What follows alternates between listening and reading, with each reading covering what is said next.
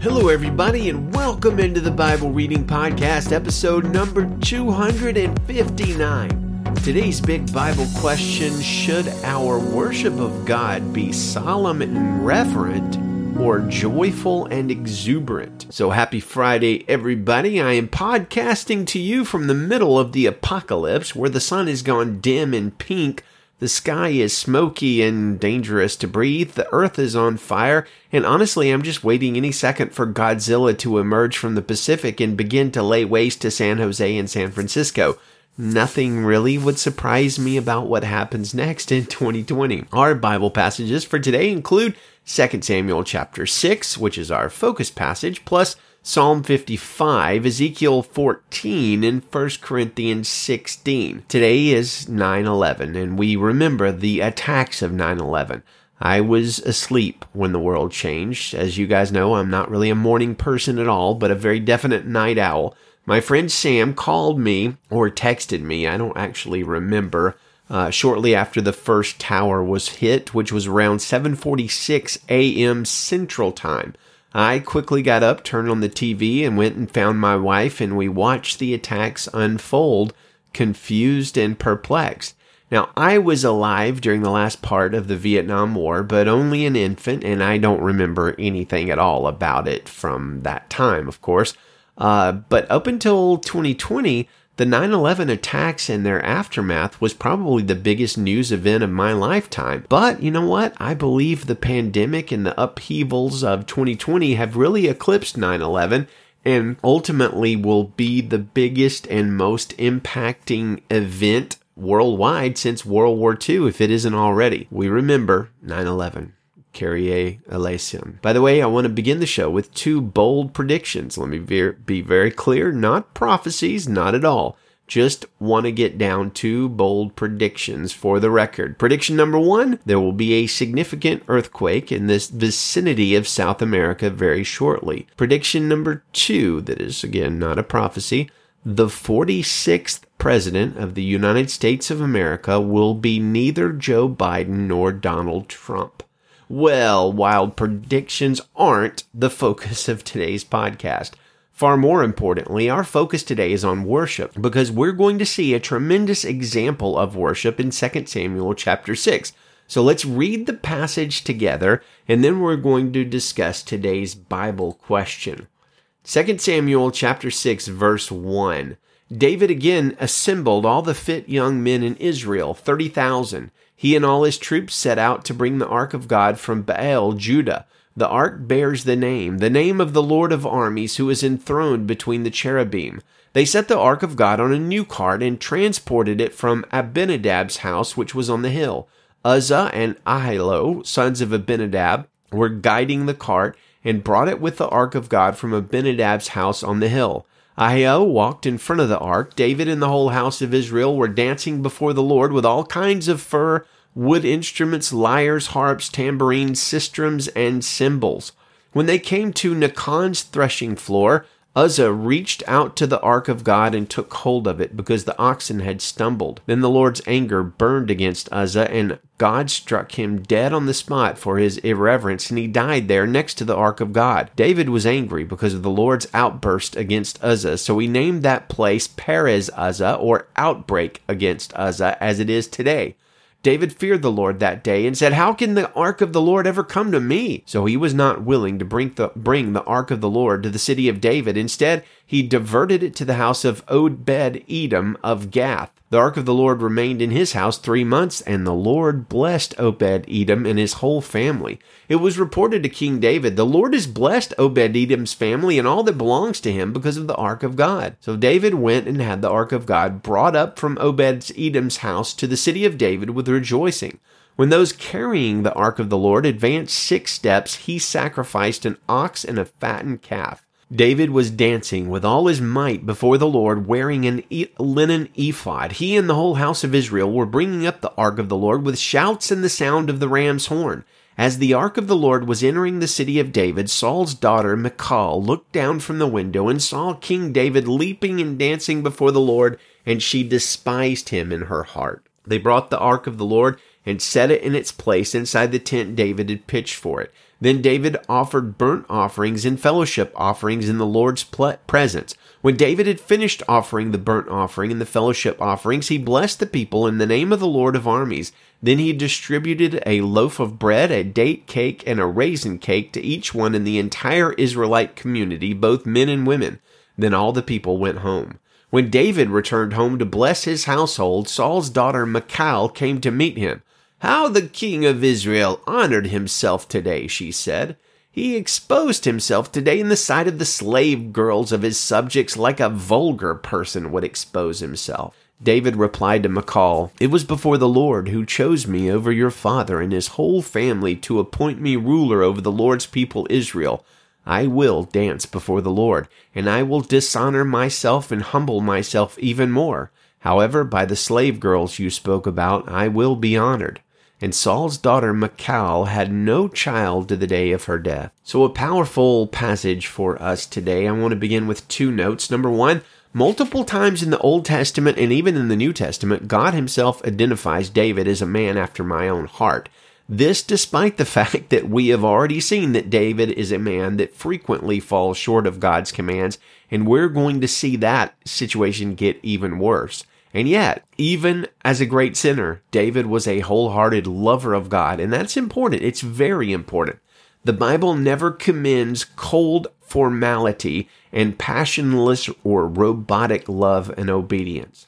Number two, principle of life or truth. God is pleased with wholehearted and whole-bodied devotion to him, is what we see in this passage. 2 Chronicles 16:9 says, "The eyes of the Lord search the whole earth in order to strengthen those whose hearts are fully committed to him." So that should make us consider, when it comes to worship, are we more of a Michal in worship, questioning what others are doing and maybe even despising them if they get too exuberant? Or are we a David? And I will say here, I'm not talking about form of worship. I'm talking about the heart of worship. So there's two different ways we can spend the rest of our time today discussing worship in the Bible. For instance, you could bring me a jar of a substance and say, "Hey, is this sweet?" And there's a couple of different ways I can answer that question. Well, I could do the logical and scientific way to answer the question, and I could ask, well, where did you get that jar? And if somebody said a bee's nest, well, I could observe that it might be sticky and spreadable and amber colored. I could take the lid off and watch it crystallize and turn rather solid. I could put it on a Bunsen burner and determine how much caloric energy it has and whether or not it's a carbohydrate. I could put it on toast and see how children react to the taste of it. I could pour it on the ground and see if ants flock to it. So I can think and reason and experiment and finally get to the place where I've eliminated all other possibilities and say, aha, I have scientifically determined that this substance is almost certainly honey, and therefore it is sweet. The other approach, though, might be a little simpler, and that's just to dip my finger in it and taste it. And that kind of brings us to two different ways of talking about worship. We can be very theological about it. Aim to give the grounds and philosophy and principles of worship from the scripture. And that's a good thing. Sort of aiming for the head and for the thinking. And there's a place for that. The other place we could do is we could sort of aim for the heart. And I think I want to do that a little bit today. I want to, yes, talk about scripture, but also aim for my heart and your heart, because we want to taste and see that the Lord is good. We want to be people of extravagant worship and love more than we want to be people who are, highly educated in the theology of worship. So I want to give you 5 principles about worship that, again, are aiming more for the heart than the head.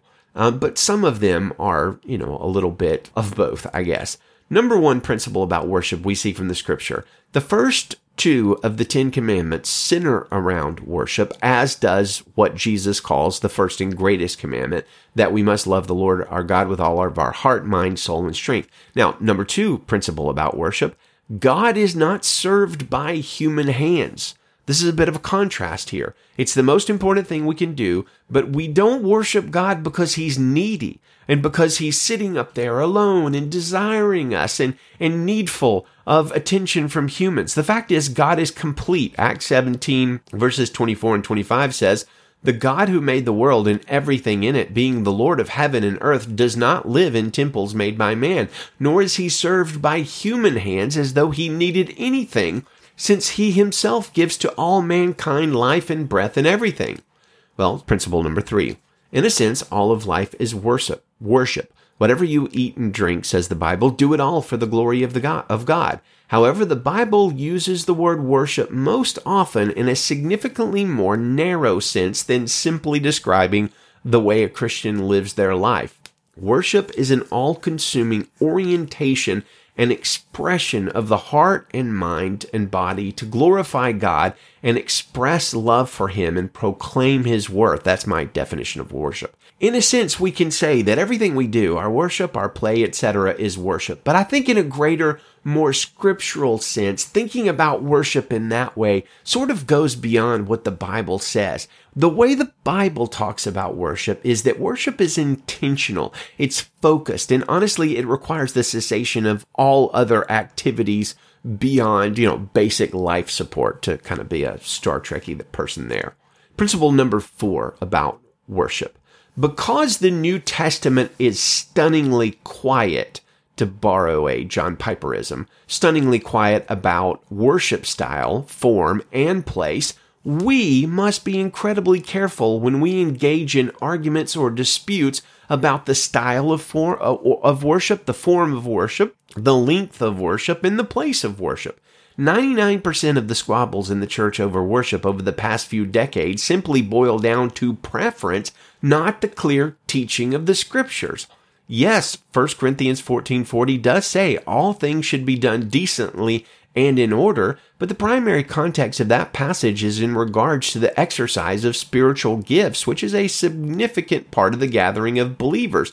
But to take that verse and to use it as a sort of a grid to judge which types and forms and styles of worship is acceptable and unacceptable can be quite dangerous. We have to be careful about looking at somebody else's worship, especially when it's passionate and exuberant, and judging it. We want to do all things decently and in order, but we may not know exactly what that means, and somebody worshiping like David with all his heart, mind, soul, and strength, and the expression of every muscle in his body might just be a perfect definition of all things being done decently and in order. So I want to warn us, brothers and sisters, we must be exceedingly careful in making judgments about worship style, form, length, location, and selection of songs and style of songs. The fact of the matter is the Bible doesn't command that we worship only in psalms or only in hymns or only in contemporary praise choruses or things like that.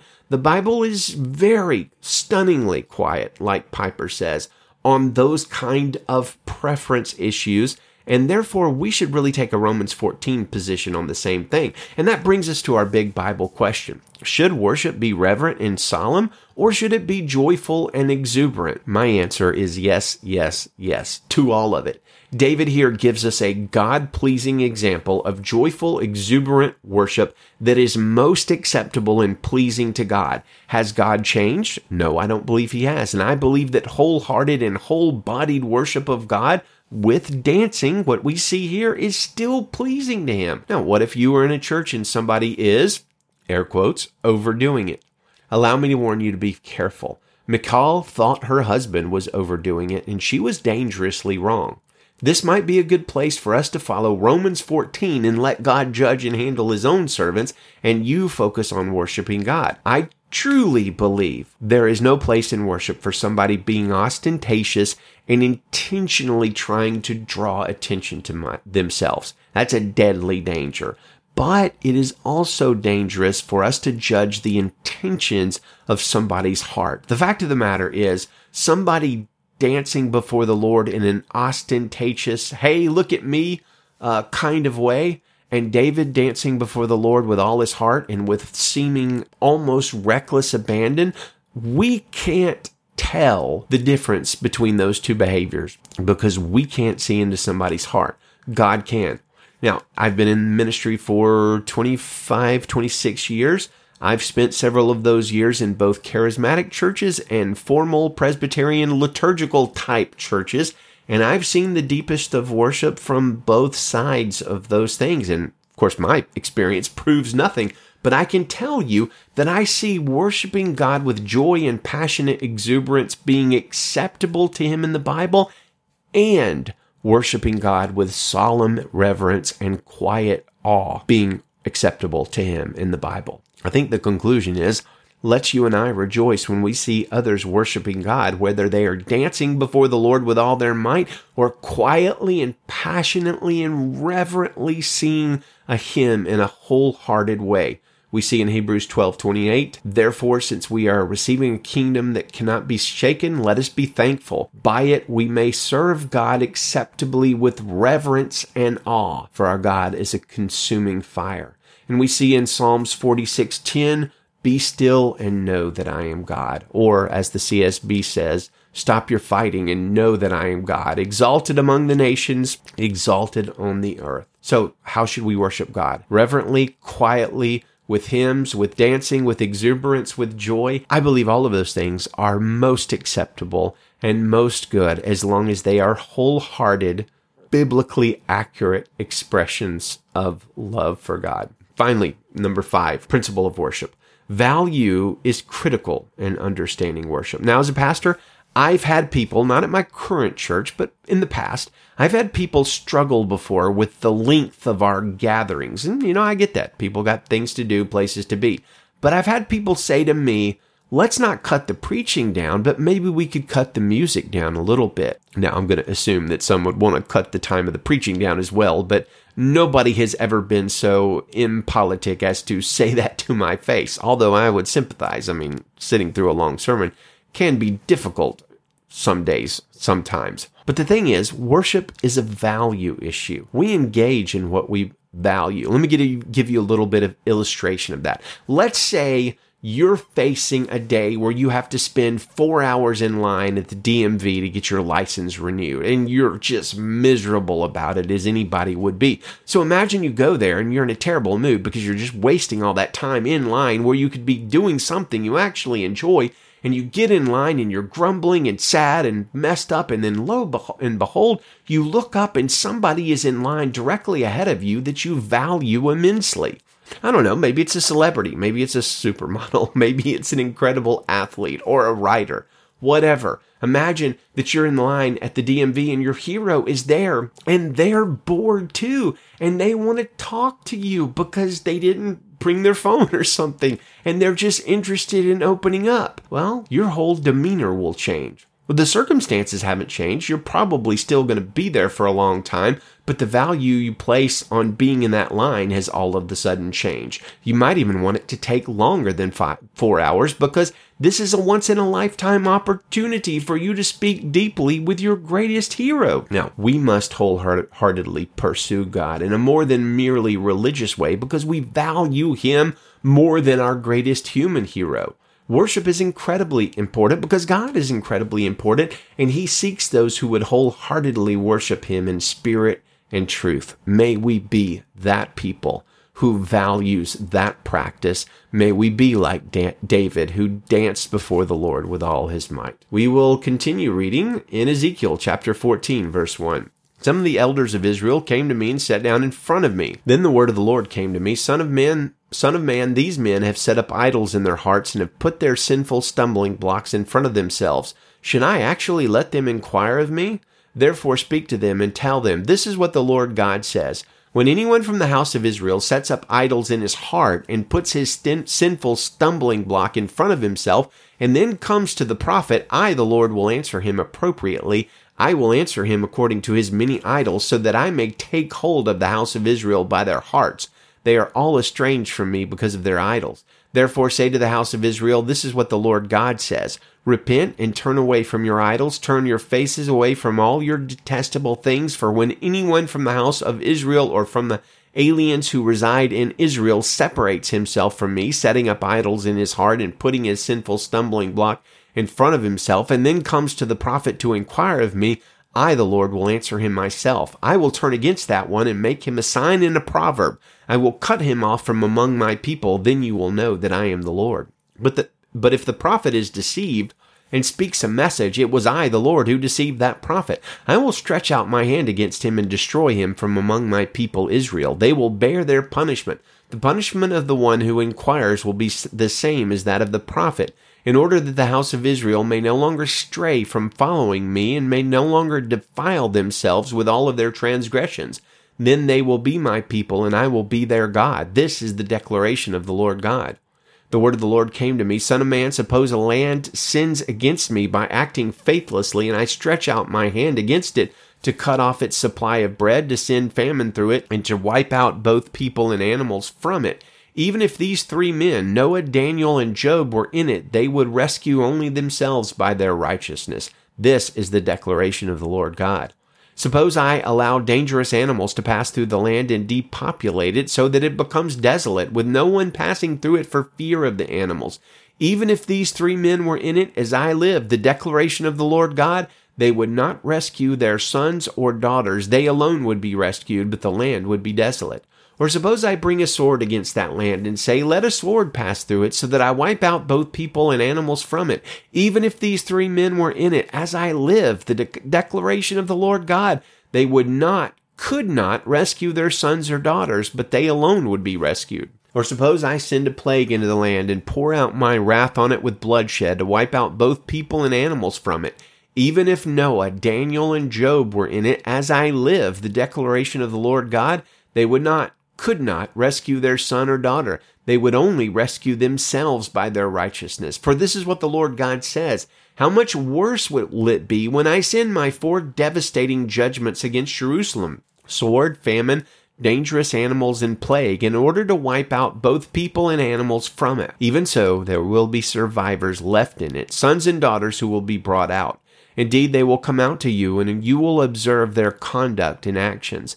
Then you will be consoled about the devastation I have brought on Jerusalem, about all I have brought on it. They will bring you consolation when you see their conduct and actions, and you will know that it was not without cause that I have done what I did to it. This is the declaration of the Lord God. Psalm 55, verse 1. God, listen to my prayer and do not hide from my plea for help. Pay attention to me and answer me. I am restless and in turmoil with my complaint, because of the enemy's words, because of the pressure of the wicked, for they bring down disaster on me and harass me in anger. My heart shudders within me. Terrors of death sweep over me. Fear and trembling grip me. Horror has overwhelmed me. I said, if I only had wings like a dove, I would fly away and find rest. How far away I would flee. I would stay in the wilderness. Selah. I would hurry to my shelter from the raging wind and the storm. Lord, confuse and confound their speech, for I see violence and strife in the city. Day and night they make the rounds on its walls. Crime and trouble are within it. Destruction is inside it. Oppression and deceit never leave its marketplace. Now, it is not an enemy who insults me, otherwise I could bear it. It is not a foe who rises up against me, otherwise I could hide from him. But it is you, a man who is my peer, my companion, and good friend. We used to have close friendship. We walked with the crowd into the house of God. Let death take them by surprise. Let them go down to Sheol alive, because evil is in their homes and within them. But I call to God, and the Lord will save me. I complain and groan morning, noon, and night, and he hears my voice. Though many are against me, he will redeem me from my battle unharmed.